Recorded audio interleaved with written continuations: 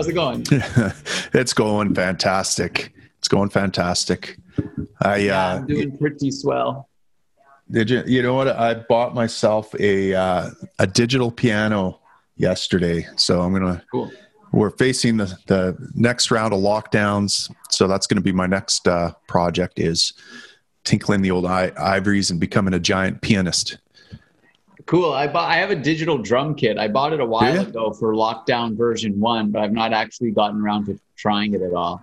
Oh shit. Well, hey, Liberty Expert Nation, if you want to hear me and David do a live jam session, drop some shekels I don't know how to play the drums.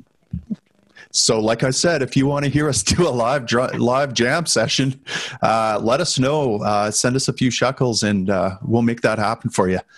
So today I wanted to ask you about basically how much the Bank of Canada is printing money. That's my understanding of the issue, because I've seen this graph circulating of all of these kind of like, the US Fed and other kind of national banks or whatever, and how much they're going into debt.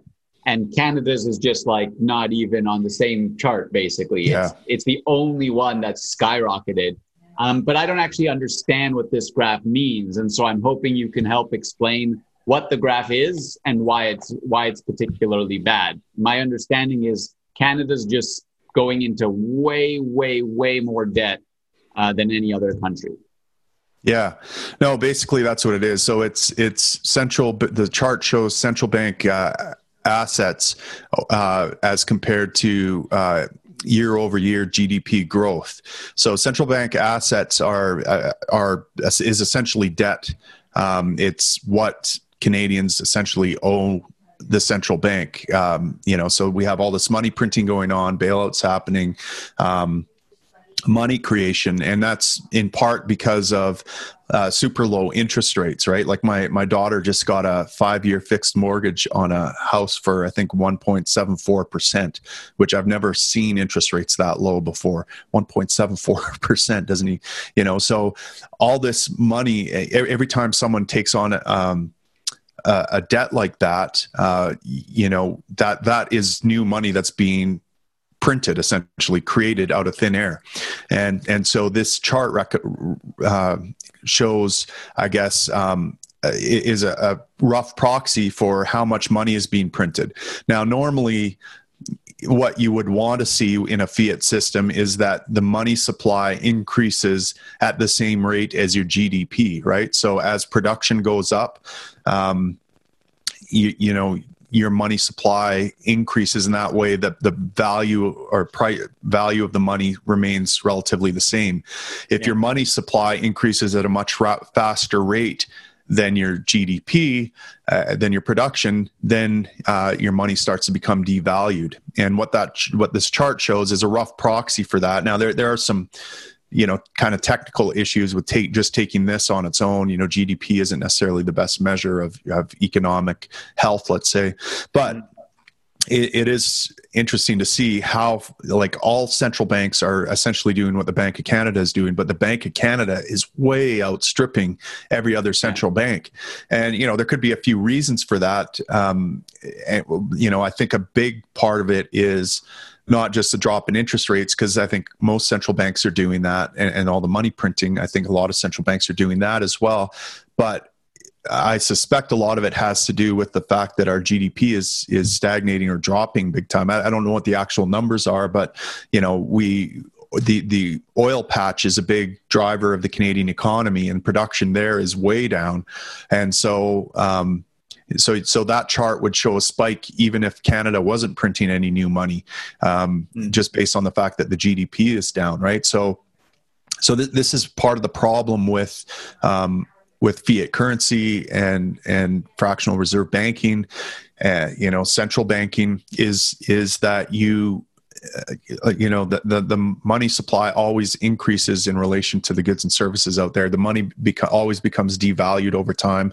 The Canadian dollar is worth, I think, 97% less than when it was first, when the Bank of Canada was first created. So, our dollars don't go nearly as far anymore. And this is a huge problem. So in short, Canada is screwed. based on what we're seeing. And I mean, all this stuff was good. I get paid in US dollars. Maybe it's a little healthier. Well, yeah, a little bit healthier, but the U.S. is printing trillions as well. Trump is talking about another stimulus package, and there's lockdowns in all the major cities, all the Democratic-run cities, which are economic hubs, and so you have to think that with productivity being down and money supply increasing, the U.S. isn't going to be far behind Canada. I want to ask because people are saying, or what tends to happen is you see something like this and the economy is getting through the lockdown. There's less production, but everyone's still doing okay until eventually everything crashes, right? Like my understanding is this is what, socialist governments, left-wing governments always do is there should be an economic downturn. They don't want it to happen. So they print a bunch of money. They prop it up, but that can only last so long. And then the crash is only bigger. And then somehow that crash gets blamed on capitalism and the free market, whereas the normal adjustments would not be the case, right? It's like building up, and you're holding something together. You're putting tape on every part of it until eventually it just can't sustain itself and it collapses. Is that basically what's going to be going on again? And in 3 to 5 years, we'll have this massive COVID crash of the economy? Yeah, I mean, that is what's expected now. Austrian economists and libertarians have been predicting a crash for a long time, right? And honestly, we thought it would have happened a lot sooner than this. The one thing we do know is it's unsustainable. It's just so difficult to predict exactly when it's going to happen because it's so complex and there's so many interlocking things going on here. But it does have to happen at some point, and it's difficult to predict when it's going to happen and how it's going to happen. But we've seen it happen over and over again throughout history with fiat money. They usually last no more than 100 years. And, we've been going on just over 100 years. So it's due for a crash, and all the signs that are there for a crash. And yeah, everything is going great until it isn't. Right. And all of a sudden you see a huge spike in food prices and, fuel and food and ammunition become the currency of the day because your money starts to become worthless. We've seen this happen in Zimbabwe, for example. And I'm just looking here. Here it is. Right. I got 10 trillion Zimbabwe dollars right here that are maybe worth a loaf of bread. Right. And that's what people don't understand is like when you say Canada's dollar has lost 97% of its value or whatever, they most young people don't understand what that means. It's like, well, think like when I go to Vietnam, I spent 10,000 dong is $1 Canadian because their dollar is just worthless. But someone at some point 50 years ago was earning 100 dong and now that's worth nothing there.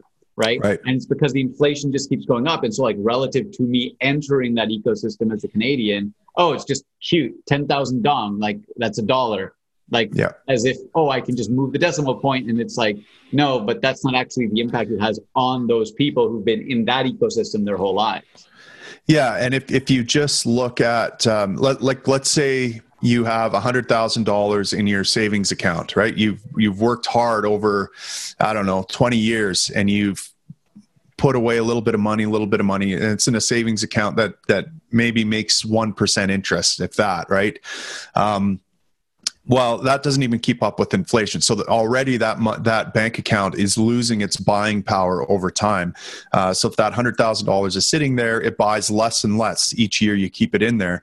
And then when you have a real economic crash, what that $100,000 at one time might have bought you, a high-end Tesla vehicle. Now it's going to buy you a loaf of bread. And so that is how your wealth is robbed. And, we've pointed this out once there's a First Nations group that had a big savings account, big multi-million-dollar trust fund. And, I pointed out to them, how would you feel if you knew, we figured out how much it had depreciated based on inflation over the last 5 years. We said, how would you feel if someone just went into your bank account and took $5 million out of it? What would you think about that? Well, we would charge them with theft and hang them up to dry, and like, you're robbing from our people. I said, well, that's what the government's doing to you right now. This is what the central banks are doing to you. They're literally robbing. It's as if they're taking $5 million out of your bank account, because that's how much your buying power has decreased over the last few years. And this is true of everyone. And it sets up perverse incentives too, right? Because now you're kind of dumb if you don't take on debt in this climate and create and have more money created, right? Like, because it's so cheap. But what's happening is there's no savings going on, right? Everyone is taking on debt because that's the incentive. There's no savings happening, and that's what you need. I mean, we'd have been in a much better position to deal with lockdowns or economic slowdowns or people voluntarily isolating themselves just from this pandemic out of fear or whatever, if we had savings to draw from. And the reason we don't have savings to draw from is because interest rates are so low, they're artificially low to create all this money and buying and debt. And that punishes savers. I mean, if like I said, if you put $100,000 in your savings account, in the past, you could expect that buying power would increase over time because interest rates would be at a higher rate, and so you'd get that money would be increasing over time. But now you don't even get enough interest to keep up with inflation, and that's the inflation that's reported by the government, right? And they use all sorts of wonky numbers. Actual inflation is much higher than that, we think. Because a lot of things aren't accounted for by the way the government tabulates monetary inflation. So savings are being punished, and the reason savings are important is not just to help you through rough times, but it's also how you invest, right? How you invest in production. You need that money. You need to save up to invest in the means of production and to buy machinery and to buy technology and to start a business or to invest in a business. That's what before you can do any of that, you have to save up money ideally to do that. Whereas now, you have to take on debt to do that if you want to do that. And if you're leveraged already, well, you're not going to be able to do that. So our ability to produce, to capitalize, has been hindered for, since central banking started. It would be amazing to see where we'd be at today if we didn't have central banking and we didn't have intellectual property. I mean, it would literally be a Jetsons world, I think, right now, if we didn't have those two things. But here we are. So getting back to this graph, it seems to me that, basically this shows that Canada's currency, the way Canada is being run, is its money is just becoming worthless more quickly than other countries' money. Yes. And so what can the average person do about that, both for their own savings, their own money, and is there anything that can be done about trying to stop this from going on? My understanding is the NDP and Liberals are just running full steam ahead until, the next election, probably. So it's going to be a couple more years of this. Yeah, well, I mean, precious metals are always a good insurance policy against inflation, right? Because they tend to hold their value. Like an ounce of gold will buy about the same today as it did 100 years ago. You could buy a goat or a nice suit with an ounce of gold 100 years ago. That ounce of gold will buy about the same thing today. So it holds its value, and people kind of look at money the wrong way, right? They look at, well, is gold going up or down in value? I like to think of gold as just staying put. If the price of gold is going up, that's more of a sign that our dollars are becoming worth less and less. So convert your savings to precious metals might be one way of doing that. There are people like Doug Casey you can follow. Doug Casey is an investor. I think he's probably a billionaire now. And Rick Rule, he's another anarcho-capitalist billionaire. These guys have learned the art of profiting from economic catastrophe and downturns. Because what happens is when there's a crash, there's all sorts of things on sale. Businesses go on sale, right? Like if an airline goes bankrupt, it's not like those planes disappear and not like the infrastructure disappears. They're there and they get liquidated and they go on sale. And so you can buy them for pennies on the dollar, right? And that's the same with any other business that goes bankrupt during this time because they're so leveraged with debt. So, one thing I might consider is putting your savings into precious metals to maintain their value and wait for things to go on sale. And then you can buy up things that, businesses that something about, that you have some expertise in, and start making money that way. You can, I'm not as confident in cryptocurrency and Bitcoin as I used to be. I just think there are too many competitors out there. There's like any Tom, Dick, and Harry can start. Will settle out 20 years from now. It's still too in flux. Right, because what you ideally want is kind of one standard currency. That would really, if it turned out to be Bitcoin, that would. But there's so many upstarts that are competing with it that the amount of cryptocurrency that out there is almost limitless, and you kind of want something that's scarce, right? Which is what gold is. And so I know that Bitcoin is scarce. There can only ever be 21 million, but the number of Bitcoin-like currencies is not scarce. And so the only thing that can make Bitcoin valuable is if it becomes widely adopted and kind of the standard system. So, I mean, maybe it will, signs are probably that it will. It's kind of the gold standard of crypto. So, if you feel confident with Bitcoin, you can buy that. One thing I've done in the past with my businesses is I've offered people a discount if they pay in precious metals or cryptocurrency, because I think those are going to maintain their value longer than fiat, right? So, I've accumulated a little bit of Bitcoin by doing that. So I think that might be a good way of accumulating things, especially if you're an online content producer, for example, where you don't have a high overhead in your business and you're just looking for some cash flow. You maybe consider getting paid in Bitcoin if you can afford to do that. And then, other than supporting Keith Komar in the upcoming Toronto by-election, if they can, is there any other opportunity or any other thing they should do with respect to trying to prevent the Canadian government from running us all off a cliff?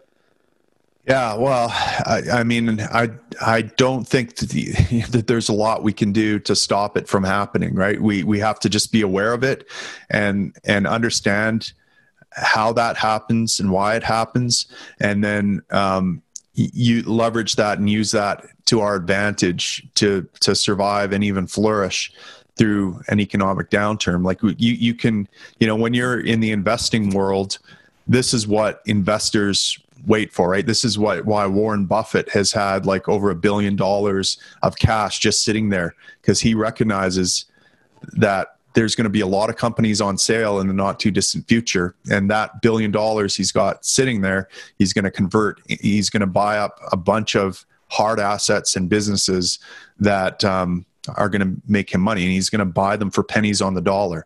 So look at what those guys do. That's always how investors have gotten rich. And, you can do the same thing. It doesn't have to be on a Warren Buffett scale, but, you can look at your community and say, okay, which businesses are struggling right now? Which business could I potentially buy up and run on my own? Or what business could I invest in? I suspect there's going to be a lot of commercial real estate available for relatively cheap pretty soon. Is that something worth investing in? Well, if you have some expertise and you might want to consider buying that. But then again, I don't know. I wouldn't buy it because I don't know enough about commercial real estate. I don't know how I could make money off it. I don't even know if commercial real estate will come back, right? The new normal is probably going to be people working from home, not working in their office. So is there going to be much of a demand for commercial real estate as we come out of the other side of the bust? That I couldn't tell you, but there's going to be opportunities, and you do well to educate yourself on that. Protect yourself right now, and then look for opportunities to flourish on coming out of the other side of the bust. Cool. Thanks, Tim. Thank you, David.